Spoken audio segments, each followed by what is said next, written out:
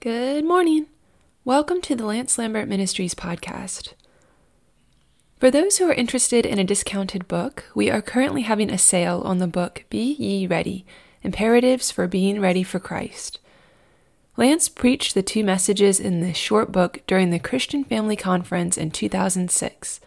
The theme of this conference was summing up all things in Christ, and Lance's assigned portion was being ready for Christ's coming. It will be 25% off for the month of May, so make sure to get a copy at a discounted rate if this sounds like a book you would be interested in. There will be a link in the description. Also, if you have not yet picked up a copy of the newly released book Unity, I will leave a link in the description for that as well. Okay, podcast begin now.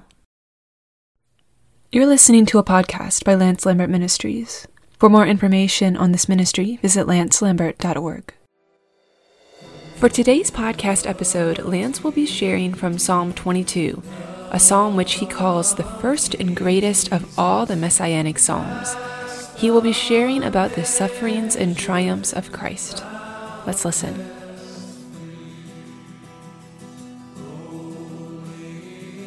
Quite well-known psalm, the 22nd psalm. The 22nd psalm. I'm going to read it in the Standard Version.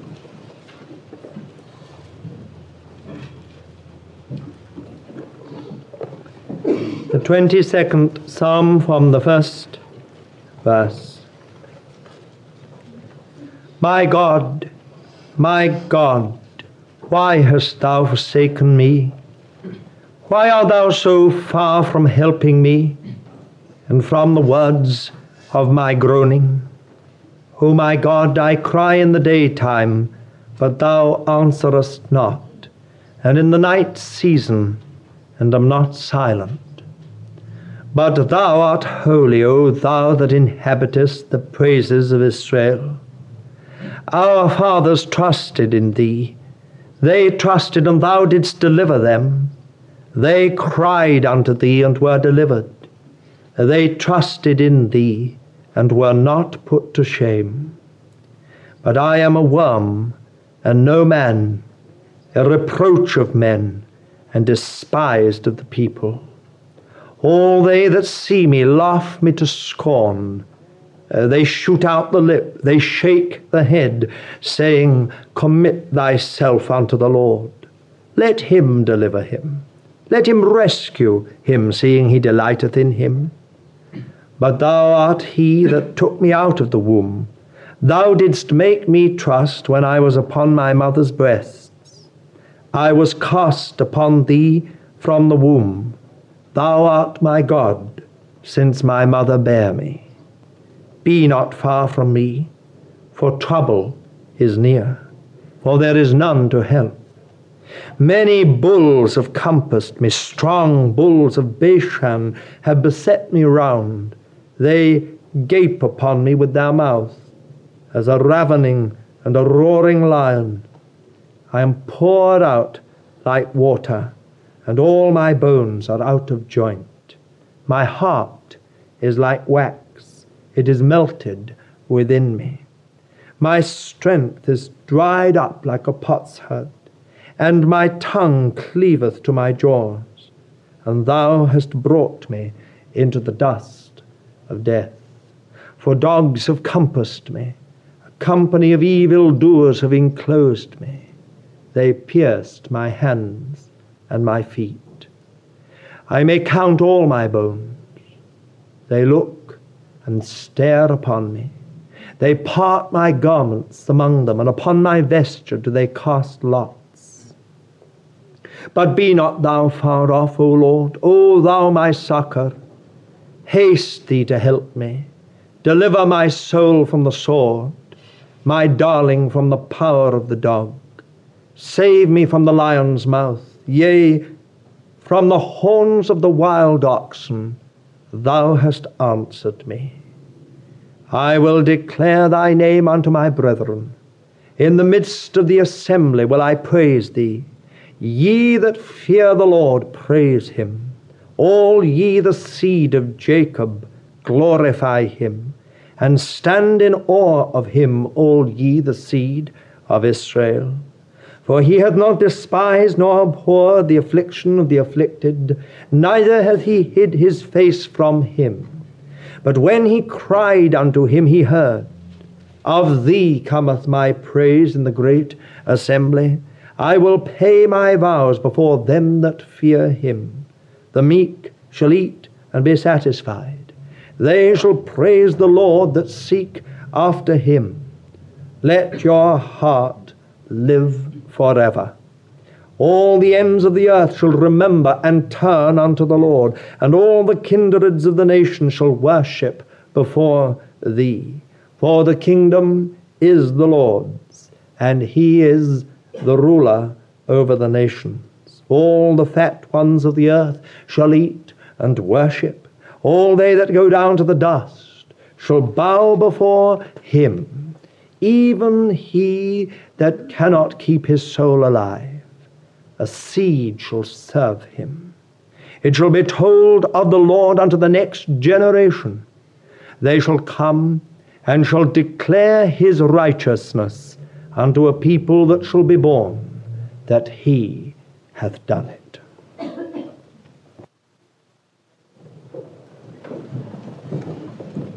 This evening, I want you to turn to the 22nd Psalm. I want us to look at this wonderful psalm. I'm sure that however old we are in the Lord, there'll be always something from this psalm for every single one of us. And certainly if we're younger in the Lord, there's very much in this wonderful psalm. The 22nd Psalm is the first and greatest of all the messianic psalms. Now, what do we mean by a messianic psalm? We mean that there are certain psalms which are prophetic, they predict or they foreshow the coming of our Lord Jesus Christ. And these psalms we call messianic. Most of you, even the youngest of you who've read the Gospels, will see, especially in those last chapters, that various verses and psalms are often referred to. And it said, and so was fulfilled this that was spoken of by David, or spoken of by this or that or the other. We call these psalms, for example, Psalm 110, the Lord said to my Lord, sit thou at my right hand. We call that psalm a messianic psalm. Psalm 118 is another messianic psalm. The stone which the builders disallowed or rejected, the same hath been made the head of the corner. This is the Lord's doing, and it is marvelous in our eyes. This is the day that the Lord hath made. We will rejoice in it and be glad. It's a messianic psalm. Now, the greatest of these psalms, of course, another one we could go on and on, is Psalm 24. Who is this King of glory? The Lord of hosts. He is the King of glory, the one for whom the gates have lifted up their heads, and so on. He's passed in for us and taken us in with him. Now, the greatest, the first messianic psalm, and the greatest of all the messianic psalms is this 22nd Psalm. If you turn to Matthew 27 and verse 46,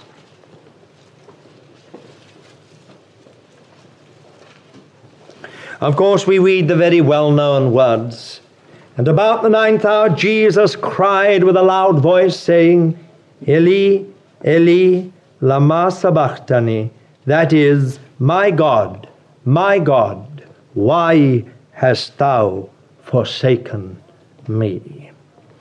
And of course, when we turn back to the Psalm, the 22nd Psalm, this is the very first verse of this Psalm. So it was on the lips of our Lord Jesus Christ at the most terrible point of Calvary, the most somber, the most mysterious, the most awful part of the work on the cross, this psalm was on the lips of our Lord Jesus Christ. If you look at verse 18 in Psalm 22, they part my garments among them, and upon them do they, and upon my vesture do they cast lots. If you look at John 19, Gospel of John, chapter 19, and verse 24. They said, therefore, we'll read the last part of verse 23, and also the coat. Now the coat was without seam, woven from the top throughout. They said, therefore, one to another, let us not rend it, but cast lots for it, whose it shall be, that the scripture might be fulfilled, which saith, they parted my garments among them, and upon my vesture did they cast lots. Direct quotation of Psalm 22. And then again, if you look at verse 22 of Psalm 22, I will declare thy name unto my brethren, in the midst of the assembly will I praise thee. Now that word assembly is the Hebrew word for church. And in the Greek Old Testament and the Greek New Testament, the same word is used, the ecclesia, or the church. So it really is, I will declare thy name unto my brothers. In the midst of the church will I praise thee. Now if you turn to Hebrews and chapter 2, Hebrews chapter 2 and verse 12, we read this. We'll read from verse 11. For both he that sanctifieth and they that are sanctified are all of one, for which cause he is not ashamed to call them brothers or brethren, saying, I will declare thy name unto my brethren. In the midst of the congregation or church will I sing thy praise. So this psalm we find in the New Testament. We are told in the New Testament that it has been fulfilled again and again in the work of our Lord Jesus Christ. Now, will you notice two other small points about this psalm as we're taking a study on it? In this psalm, there is no confession of sin. From beginning to end, not in one single verse is there any confession of sin. That is quite remarkable in one way. That reveals, again, its messianic nature. The Lord Jesus says, I am a worm and no man, a reproach of men. But nowhere does he say, I am a sinner. That is very interesting. The second thing is that this psalm has no curses in it. Now, most of you know that in quite a few of the psalms, especially where the psalmist deals with people who've dealt hardly or unjustly with either the psalmist or with the people of God, there are many terrible and solemn curses uttered upon those people, but not in this psalm. In spite of the fact that this psalm deals with injuries done to the one who speaks, more terrible than probably in any other psalm, there is no curse at all, only blessing. That's an interesting point. Now, there are three main views of this psalm. I will very briefly just give you a bird's eye view of them, and then we will take the one that I believe to be the right one, and we will look at the psalm a little more clearly. There are three main views as to this psalm. First of all, the first view is that it is a record of personal experience. Simply and only a record of personal experience. Whoever wrote this psalm went through some terrible experience. And out of that terrible experience, they wrote this psalm. It might have been David, as in the superscription, it says at the beginning, a psalm of David. It could be David, or others have suggested Hezekiah, and others have suggested Jeremiah. and some say, well, one of the other exiles. Now, this is one view, that this psalm is in fact merely the record of some terrible and harrowing experience through which the writer passed. It has great value for us, for it teaches us great lessons of trust and praise and the way the Lord can deliver, but it is the record of personal experience and no more. The second view is that this psalm is the personification of the Jewish people in exile. Now, this is the rabbinic view, the traditional rabbinic view. The exiled, persecuted, apparently forsaken of God Jewish people. Yet their suffering, so the rabbis say, will be redemptive. And in the end, through the suffering of the Jewish people, through thousands of years of their history, the whole world will come into tremendous blessing and fullness and glory, prosperity and glory, when peace will reign to the ends of the earth. So this is the traditional view of the rabbis. This psalm then is not personal, but is the, as it were, the giving voice to the soul of the Jewish people in all their suffering and persecution and exile. God's will for the nations will be fulfilled in the end through Israel. And at the point of their greatest suffering, so the rabbis say, then at that point will come deliverance and salvation to the whole earth. This psalm is read always in Jewish circles at the feast or the festival of Purim, which commemorates Esther and the great deliverance of God, of the people of God then. So you see, it's interesting. They read this psalm always in connection with that tremendous deliverance of the Jewish people through the instrumentality of Esther and Mordecai. That is the second view. The third view is that this psalm is wholly and only predictive. That is, it is completely and only to do with the coming one. That is the Messiah. And that's why we call it a messianic psalm. And that it was the Spirit of God in some writer expressing beforehand the sufferings of Christ, of the Messiah, and the glory that would follow. Now, my own feeling is this, that it is, in fact, a perfect illustration of 1 Peter chapter 1 and verse 11. Now, if you turn to 1 Peter chapter 1, verse 11, we will read verse 10 and 11. Concerning which salvation the prophets sought and searched diligently, who prophesied of the grace that should come unto you, searching what time or what manner of time the Spirit of Christ which was in them did point unto, when it testified beforehand the sufferings of Christ, or of the Messiah, and the glories that should follow them.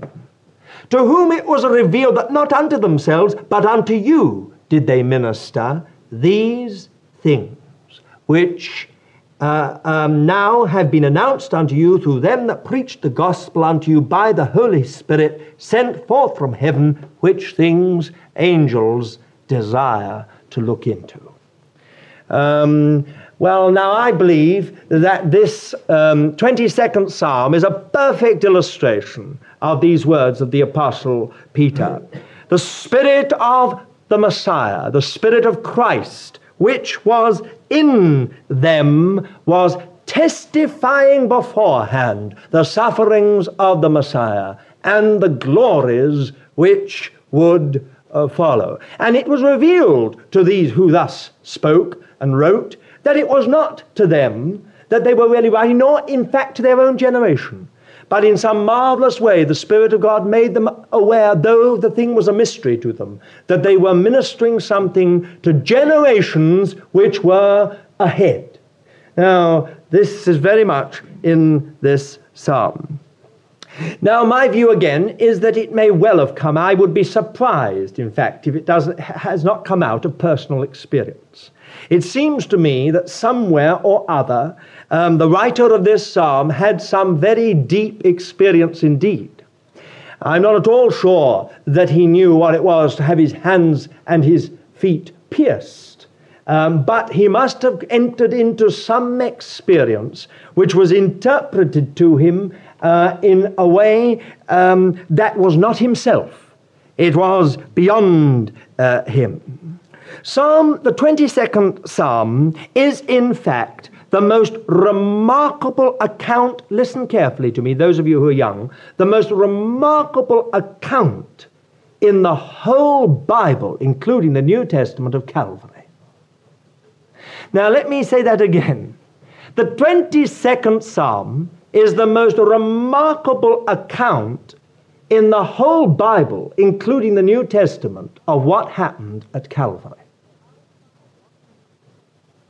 I find this 22nd Psalm a much more remarkable account of what happened at Calvary than the eyewitness record of the four gospel writers. All four gospel accounts are eyewitness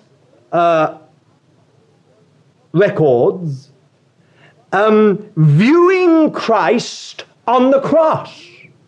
But the 22nd Psalm is an eyewitness account of what happened at Calvary from the eyes of the one on the cross. I find that the most remarkable thing in the whole Bible. I feel sorry for people who cannot believe their Bibles, who get all tied up with this and that and the other problem. I was brought up without the Bible. I find these things, these are big things. They're not just small things. They're remarkable things. How can you account for the fact that you have here a record of Calvary, not just even someone looking on what happened at Calvary, or on what was going to happen at Calvary 1,000 years ahead, or even if you're the most liberal of theologians, 100 years ahead, whether 1,000 or 100. It's not just an account of what happened then, was going to happen at Calvary, but an account of what happened at Calvary from the eyes of the person suffering on the cross, the central figure of Golgotha. I find that quite remarkable. Furthermore, let me say this, that the 22nd Psalm is a most vivid, graphic, almost journalistic, poignantly revealing record. For example, take verse 1, this cry of dereliction. My God, why hast thou forsaken me? Why art thou so far from helping me and from the words of my groaning? What an account of the cross. Take again verse 7 and 8. All they that see me laugh me to scorn. They shoot out the lip. They make mouths. They shake the head, saying, Commit thyself unto the Lord. Let him deliver him. Let him rescue him, seeing he delighteth in him. Verse 9, but thou art he that took me out of the womb. Verse 12, many bulls have compassed me. Strong bulls of Bashan have beset me round. They gape upon me with their mouth as a ravening and a roaring lion. Here's the person on the cross telling us what it looked like to see these people with their delight in what was happening. The chief priests, the Sanhedrin, the members of the Jewish parliament, so delighted that at long last they were liquidating this source of so much trouble in Israel. Again, verse 16. For dogs have compassed me, a company of evildoers have enclosed me. They pierced my hands and my feet. Verse 14. Here is an account of crucifixion. How could this possibly be in the record, this extraordinary account of the physical effects of crucifixion? I am poured out like water, and all my bones are out of joint. It's exactly what happens in crucifixion. The weight of the body extends the whole body, and the bones are pulled out of joint. My heart is like wax. It is melted within me. My strength is dried up like a potsherd. That is dehydration, exactly what takes place in crucifixion. My tongue cleaveth to my jaws, and thou hast brought me to the dust of death. So you've got all these remarkable things. Verse 16 and 17. A company of evildoers have enclosed me. Verse 18, verse 17, I may count all my bones. They look and stare upon me. Just as it were, that as the time went on, you remember, and they came to the worst part of the cross, the crowd became silent, and they just stood transfixed, staring. I think it's the most remarkable account. None of the Gospels give us quite such an account as that. We may well ask, who could have written this psalm? Jeremiah certainly never had an experience like this. His feet and his hands were never pierced. He never had an experience like this. He had many harrowing experiences, but not this. David certainly never had an experience like this. Hezekiah certainly never had an experience like this. Of whom then does the psalmist speak? Of whom does this writer speak in these things?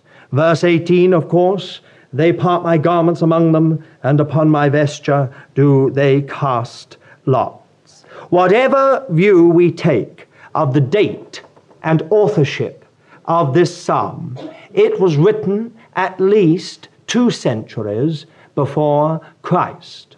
There are those who believe that it was written in the 2nd century before Christ. But whether it was written in the 2nd century before Christ or in King David's time, the fact still remains that it is remarkable to so accurately predict in a detailed manner exactly what happened at Calvary. Furthermore, we have to ask ourselves, why the sudden and dramatic change in the center of the psalm? Even the rabbis have wrestled and wrestled and wrestled with this problem as to why this psalm suddenly, at the worst part of the writer's experience and suffering, changes into sensational triumph. So remarkable is it that all the modern versions, with absolutely no scholarship behind them, have corrected the Greek, Syriac, or Hebrew to read something else. They cannot believe that suddenly he says, deliver my soul from the sword, my darling from the paw of the dog. Take me out of the mouth of the lion. And then suddenly, from the horns of the wild oxen, thou hast answered me. So your Revised Standard Version says something about my afflicted soul. Just wait, I'll find it for you. My afflicted, save me from the mouth of the lion, my afflicted soul from the horns of the wild oxen. And then it puts down Greek, Syriac, Hebrew, thou hast answered me from the horns of the wild oxen. Or again, you'll find your New English Bible says pretty well the same. They all have either conjectured renderings and so on. But the fact remains that we have a problem here unless we understand this to be a prophecy of Calvary. The psalm dramatically changes right at the point, right at the darkest point, the most solemn, the most terrible point of the experience of the one suffering. Suddenly it changes and something happens. And from that moment on, it's glory. It's all glory, triumph, glory, fulfillment, salvation, life to the ends of the earth. Of course, if we understand this, and it seems to me that we hardly need faith to believe this when we have such evidence, it seems that if we believe that this is a prophecy of Calvary, then here we have an answer. This is the answer to it. This is exactly what happened on the cross. When the Lord Jesus cried, my God, why hast thou forsaken me?" A little while afterwards he said, "Finished." And in that moment the whole thing happened. The veil of the temple was rent in two from top to bottom. Rocks were split open. There was an earthquake. The thing had happened. The salvation of all who have faith in our Lord Jesus Christ was completed and accomplished. Well, I find it very, very remarkable if we look at it like this. Whatever view we take of the date or authorship of this psalm, it was written by the most liberal scholarship in the 2nd century before Christ. Therefore, its accuracy and the revelation of the inner history of Christ crucified is awe-inspiring. Matthew, John, Peter, none of the apostles could tell us what was happening inside of the one who was crucified. Only the Spirit of God, who enabled the Lord Jesus, so the writer to the Hebrew letters tells us, who enabled the Lord Jesus to offer himself up to God without spot or blemish. Only the Spirit of God, who enabled the Lord Jesus to go through with the cross, knew the inner history of the Son of God on the cross.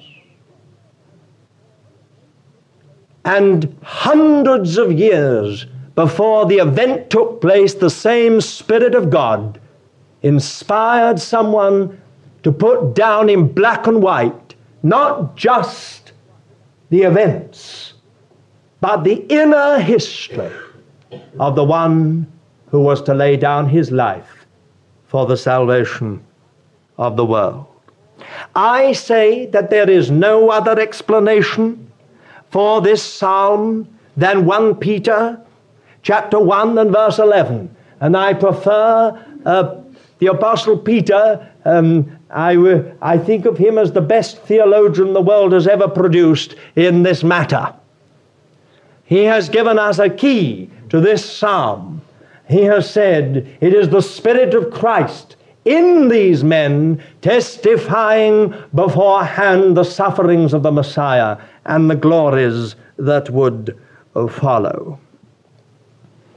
Whoever humanly wrote this psalm must have been conscious of something far beyond themselves and their experience, of an infinite and fathomless mystery through which they were passing. They must have been conscious of being in touch with that to which the whole Old Testament pointed, the focal point of human history and indeed of God's eternal purpose. Somehow this writer had entered into the very heart of God. Now let's have a closer look at the psalm itself. It is divided into two clear parts. The first 21 verses, and here we have a problem because it is in fact up to the first part of verse 21, and then from the second part of verse 21 through to verse 31. The first part of this psalm is unrelieved suffering and anguish. And the second part of this psalm is triumphant praise and exaltation. Can you anywhere find two such different themes, in one sense, in one psalm? The first part, thou hast not answered me. I hope you've noticed that, verse 2. O my God, I cry by day, but thou dost not answer. Thou dost not answer.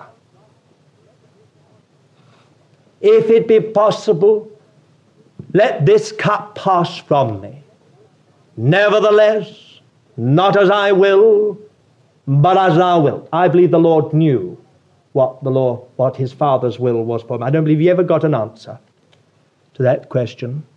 Some of us don't get answers to our questions because we know the answer. Have you found that out? We ask God something that God says, you know very well what the answer is on that. I'm saying nothing. Thou dost not answer. My God, why hast thou forsaken me? No answer. Thou dost not answer. The second part of the psalm, we could almost entitle the last part of verse 21, thou hast answered me. Thou hast answered me. The first part is we could entitle the sufferings of Christ, and the second part we could entitle the glories that follow. Now let's have a look at that first part first. I've entitled it the awful forsakenness of Christ. We go to the heart of the matter at the beginning of this psalm in verse 1. We certainly have here an account of the sufferings of Christ as far as physical crucifixion goes. I have already mentioned that. From verses 6 to 18, we have a very detailed account of the physical sufferings and mental suffering of crucifixion. We cannot minimize the physical and the mental suffering of our Lord Jesus Christ. But you know as well as I do that is relatively a minimal part of what he passed through. There have been many Christian martyrs, many who have died for the faith, who have suffered as much as our Lord Jesus physically. Physically. The physical side of our Lord's sufferings were by no means the greatest. Nevertheless, we have to say that those are real. They are only the shallows of his experience, but they are real. Verse 1, my God, why hast thou forsaken me? Brings us immediately face to face with inexplicable mystery. Nor is it the fact of being forsaken by all. Where were the blind that he had given their sight? One could well ask. Where were the lame that walked? We might well ask. The dead that were raised, the deaf that heard, the lepers that were cleansed, the immoral that were made whole. Where were they? They had all forsaken him. Where were the disciples? But for a little group of women for whom we have the utmost admiration, and one of the men, and two other half-disciples, Nicodemus and Joseph of Arimathea. The rest had fled for their lives. But the Lord was not speaking of their forsaking him. He didn't say, my God, why have they all forsaken me? That was not his question. The question that was torn out of the heart of the Son of God on the cross was, my God, why hast thou forsaken me? All this adds up to no small suffering. To be forsaken by all those that we have helped, by all those that we love, for all those that the Lord labored and lived with, those that were closest to him, adds up to no small suffering. Some of us, all of us, must have known sometime or another some little shadow of this kind of thing. Yet, as far as Christ is concerned, we have not touched his real suffering when we speak of his being forsaken by everybody. It was not the physical pain or the loneliness or even death that was his suffering. It was there, but it was not everything. If you look at verse 6, we read, I am a worm and no man, a reproach of men, and despised of the people. That verse alone sums up the words of Isaiah, a man of sorrows and acquainted with grief. And as one that we esteemed stricken, smitten of God, we turned away from him. But you know, that was just the very outer fringe of what our Lord passed through. You read again some other things that are in this psalm which are quite remarkable. In verse 1, why art thou so far from helping me? O my God, I cry in the daytime, but thou answerest not. And in the night season am not silent. Now, first, there are two things here. First of all, which I find very interesting. First of all, I think in your authorized version it says, why art thou so far from helping me and from the words of my roaring? Isn't that right? Of my roaring. And in this, the authorized version is much nearer to the Hebrew than the Revised Standard Version, which has put groaning, and this version's put groaning, because literally it is exactly that, roaring. But the translators didn't, knowing that it was a messianic psalm, later on felt that groaning was more sort of dignified, that our Lord didn't roar. He groaned. But the Hebrew is he roared, just like a lion, in such pain, in such distress, such pressure, that he roared. We have no account of such physical roaring. Now, I don't believe it was physical. I think it was his heart.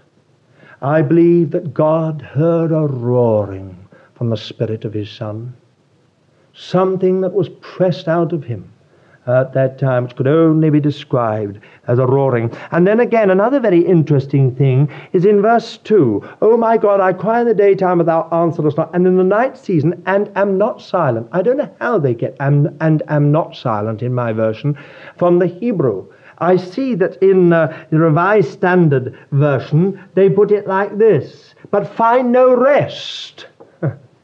The New American Bible puts it like this, but I have no rest. I have no rest. The Hebrew is rather beautiful. It just simply says, and there is no silence. Read it again. O my God, I cry in the daytime, but thou answerest not, and in the night season, and there is no silence. Now that could quite possibly mean there is no silence of sleep. But it may also give us a little clue to something of the oppression that our Lord went through. No silence. 1,000 demonic voices trying to deflect him, to divert him, to somehow drive a wedge between him and the Father. Verse 11 is another little phrase you have. Be not far from me, for trouble is near, and there is none to help. None to help. Verse 12, bull. Bulls of Bashan. We now call them bison.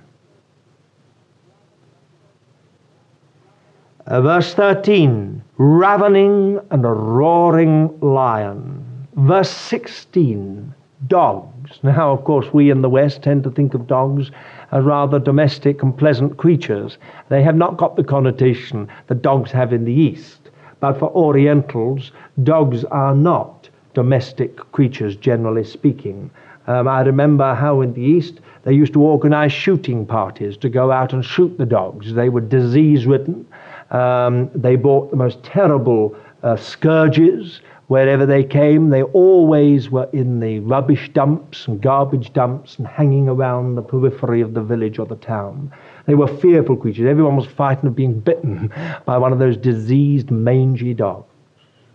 And these are the terms that the psalmist, the Holy Spirit, uses of all this suffering of our Lord. Bulls of Bashan, ravening and roaring lion, dogs. And then he speaks in verse 20 and 21 when he seems to sum it all up in four things. Deliver my soul from the sword.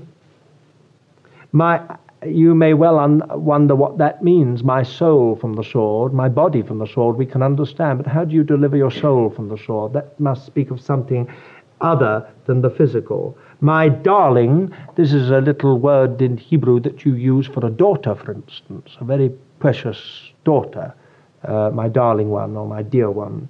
From the power, the paw of the dog, it is literally, the paw of the dog. Save me from the lion's mouth and from the horns of the wild oxen. Four things: sword, paw of the dog, lion's mouth, horns of the wild oxen. It's all summed up somehow there. But even so, I don't think that we have touched, really, what our Lord went through. These are still only the outer shallows of it all. It was not the physical pain or the loneliness, even death itself, that was his supreme suffering. It was the untold anguish of the sinless one becoming sin for us. That was his supreme suffering. When he knew what it was, having become our sin, to be forsaken by God for the only time in his being, and entering into an unknown and unexplored darkness as he grappled with sin and Satan. I don't think we can ever give, and it would not even be right to give, if we could, a scientific formula for what happened on the cross, nor some technical explanation of how the Lord Jesus was the Lamb of God who bore away the sin of the world. We cannot explain it. We only know that in those 6 hours, filled with awesome mystery, Christ did something that no one else could do, and he saved our souls. There is, I believe, perfectly honest, I'll probably get into trouble in some quarters, but I don't believe there's even a satisfactory theological answer to exactly what happened on the cross. All we know is that the sinless one became sin. The righteous one became unrighteousness. The just one took upon himself all the injustices of world history. We are in this psalm in the Holy of Holies, and we are face to face with the mystery of the gospel. I sometimes wonder whether in our preaching today we have lost what the Scripture calls the mystery of the gospel. Now, I don't mean by that to make it sound mysterious, abstruse, vague, ethereal.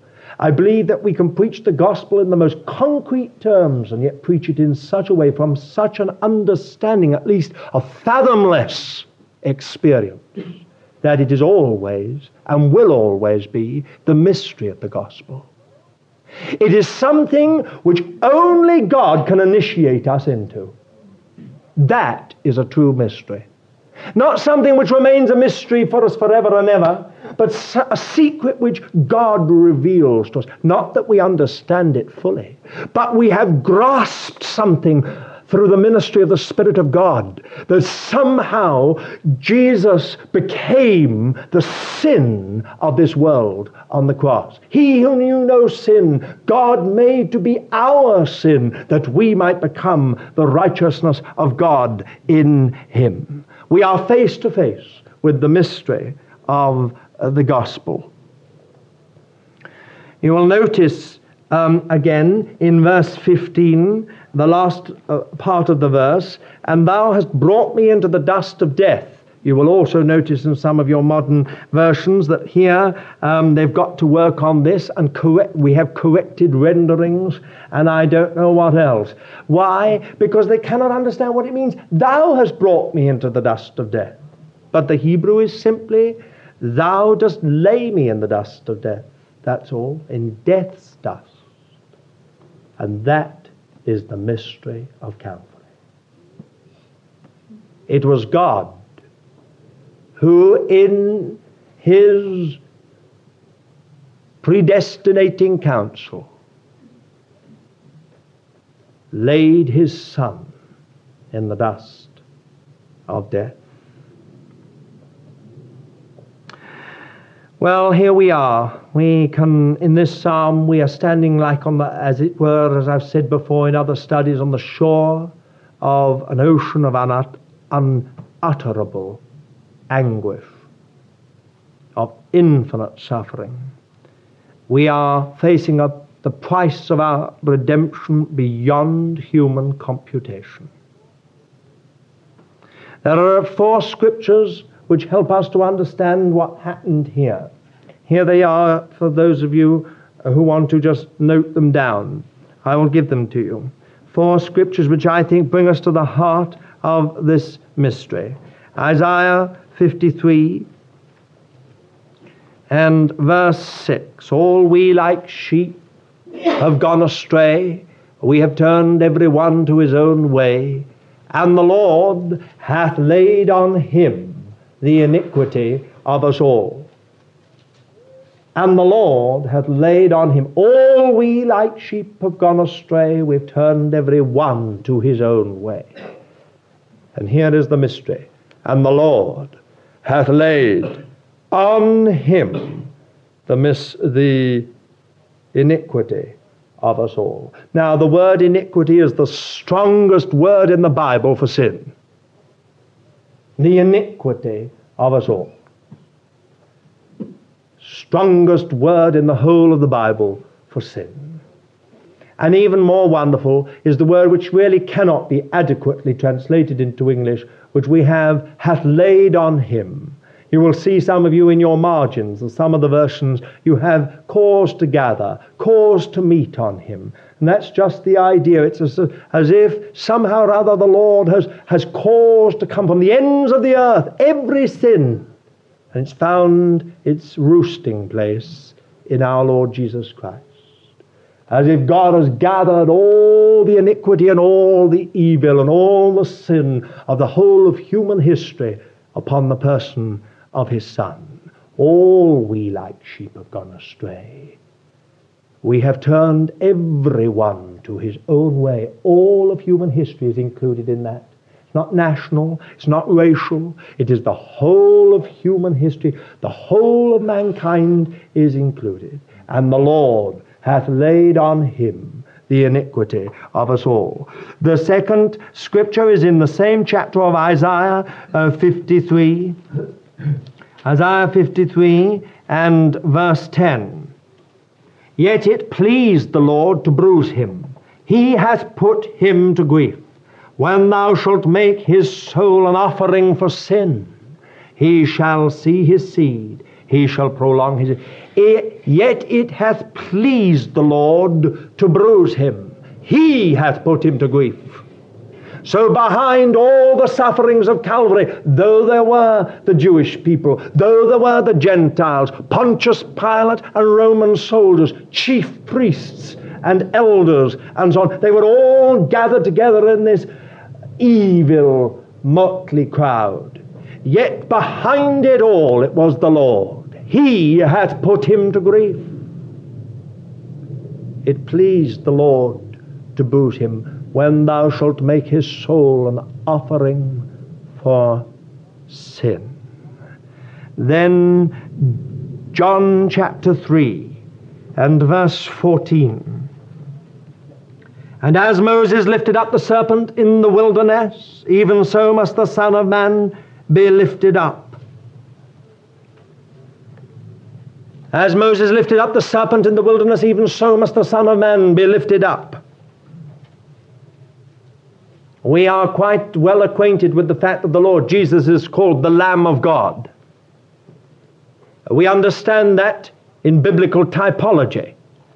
But it is even more remarkable when we find here that he is called the lifted up serpent.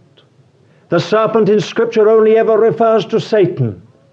What then could this mean? How could the Lord Jesus lifted up be like this serpent? Here we have come to the heart of the mystery. It is not just sins for which the Lord Jesus died. He died for sin. And sin is the root which bears the fruit. And sin is the very poison of the serpent. Remember, the Lord Jesus said, "Ye are of your father the devil." He lied from the beginning. He was a murderer from the beginning. "And the works of your father ye do." The serpent is in us all. We are born with the serpent in us. And when the Lord Jesus died, the Lamb of God became, as it were, the serpent. He took the sin of us all into his own body. And then we have Matthew 26 as the last scripture. Matthew 26 and verse 31. Then saith Jesus unto them all, Ye shall be offended in me this night, for it is written, I will smite the shepherd, and the sheep of the flock shall be scattered abroad. This is quite interesting. I will smite the shepherd, because the Lord Jesus deliberately changed the prophecy of Zechariah from smite the shepherd and the sheep will be scattered to I will smite, making it much more strong, meaning that his father was the one who would smite the shepherd. Jesus has himself said, I am the good shepherd. The good shepherd layeth down his life for the sheep. He said, this night, this will be fulfilled. God has said, I will smite the shepherd. Exactly what happened. So now we have four things. Listen very carefully. First, we have all we like sheep have gone astray. We've turned every one to his own way, and the Lord hath laid on him the iniquity of us all. Then we find it pleased the Lord to bruise him. He hath put him to grief. Then we find, even as Moses lifted up the serpent in the wilderness, even so must the Son of Man be lifted up. Some strange and mysterious thing happened in the work of the cross, where the Lord Jesus grappled with the root of this whole problem of human history and took it into himself. And when that happened, God struck his own Son. I will smite the shepherd. He withdrew. And in that moment, out of the anguished heart of the Lord Jesus came those words which the universe had never heard before and will never hear again. My God, why hast thou forsaken me? He passes now into darkness. He passes out of our sight. We don't know exactly what happened. He goes into something beyond human comprehension. We only hear this most terrible cry. And yet, We must remember this. This cry is not a cry of unbelief, but a cry of faith in the midst of something untold and untellable. Have you noticed that the Lord Jesus never said, God, God, why hast thou forsaken me? He used a quite tender term. He said, my God, why hast thou forsaken me? Well, I think we'll leave it there this evening. I will just say this, that we don't leave it sort of too far down. I'll just say this in the last 3 minutes. The rest of the psalm is one of absolute triumph. From that verse 21, where it seems that the Lord Jesus is not answered, and no one comes to his aid or help, from that moment the whole thing turns into a song of exaltation and triumph. You see in that verse 21, and from the horns of the wild oxen thou dost answer me. I will tell of thy name to my brethren. In the midst of the assembly I will praise thee. These verses thrill with triumph, and the change is quite dramatic and sudden.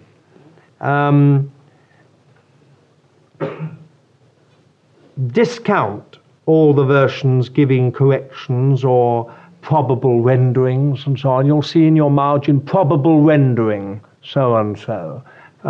Correction, so and so. I think that the Hebrew is correct. Thou hast answered me. We understand it, because it explains exactly what happened on the cross when the Lord Jesus, a little while after that cry of dereliction, said, finished, and then said, Father, into thy hands I commend my spirit, and died. The veil of the temple was torn in two. And it was exactly at that point when he cried, finished. Scripture says a loud cry, whether it was that word finished or whether it followed it. It was that cry that betokened the veil of the temple being torn into two from top to bottom. We shall never know what it cost Christ. What we do know is that he finished the work. And perhaps the most lovely thing about this psalm, and we'll leave that to another time, but one of the loveliest things about this psalm is the way it ends. For you see, it ends like this, using a word that's so beautiful. They shall come, this seed, they shall come and shall declare his righteousness unto a people that shall be born, that he hath done it. And the word done it is a very ordinary word, for he has accomplished it, he hath performed it, he hath wrought it, he hath made it. He's done it. When you sit back and think how amazing that is, that hundreds of years before Calvary, we had this explicit, detailed prophecy. Listen to it again. It is quite remarkable. From verse 29, the last part, I'll read it in this version. It says, he who cannot keep himself alive, or it could be just literally translated, and as far as him that could not keep his soul alive, his seed shall serve him. Yea, to him shall all the proud of the earth bow down, before him shall bow all who go down to the dust, even he who did not keep his soul alive. A seed shall serve him. Men shall tell of the Lord to the coming generation, and proclaim his deliverance to a people yet unborn, that he has wrought it. How wonderful it is when you think of it. Well, we'll leave the rest of this psalm, I think, to another evening, and we can look at it a little more fully and just see how wonderful it is, that last part of the psalm as well, in the way that it speaks of the purpose of God fulfilled. Shall we pray?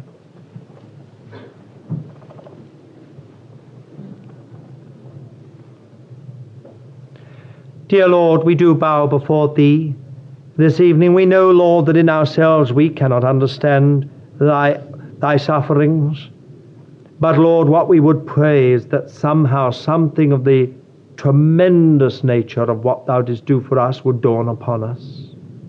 And from Thy word, Lord, it may come to us in a new way, just, Lord, what Thou didst pass through for us. It is amazing to us, Lord, that Thou dost love us so greatly. But we remember that little word that we so often, Lord, read lightly and pass over so quickly, but His great love, for the great love with which He loved us. Oh, Father, how we thank Thee for this love. It is quite beyond us, Lord. And we cannot understand why Thou shouldst have suffered so greatly to win such ugly and insignificant and unworthy creatures such as we. For, Lord, we give Thee nothing but trouble. Even when we're saved, we are so rebellious, so difficult, Lord, so indifferent, so hard. Lord, we have to say that we cannot understand it. We marvel at such great love. And Lord, we rejoice that our Lord Jesus went through it all for us, for no one else could do it. We couldn't do it, and no one else could do it. But He did it, and He finished it. And we thank Thee, Father. Wilt Thou take this little study this evening, Lord, and for those who have perhaps some doubts about the Word of God, start to bring home, Lord, something of the wondrous nature of Thy Word. Help us to understand that we're dealing with something, Lord, that's not just men, but Thy Spirit's work. And we pray, Lord, that with a right attitude, a humble and a meek heart, a contrite spirit, we may learn from Thee, and Thy Word may be to us what it is, living and active, and able, Lord, to discern the intents and thoughts of the heart, and to divide between soul and spirit. Father, do this work, we pray, in every single one of us here this evening. Take this psalm, Lord, and make it live to us in a new way. May we read it and reflect upon it and meditate upon it, Lord, and burn into us something more of what it meant to Thee, the sinless one, to bear away our sin. We ask it together in Thy name. Amen. May you know more fully how much God loves you. May you know the deep, deep love of Jesus.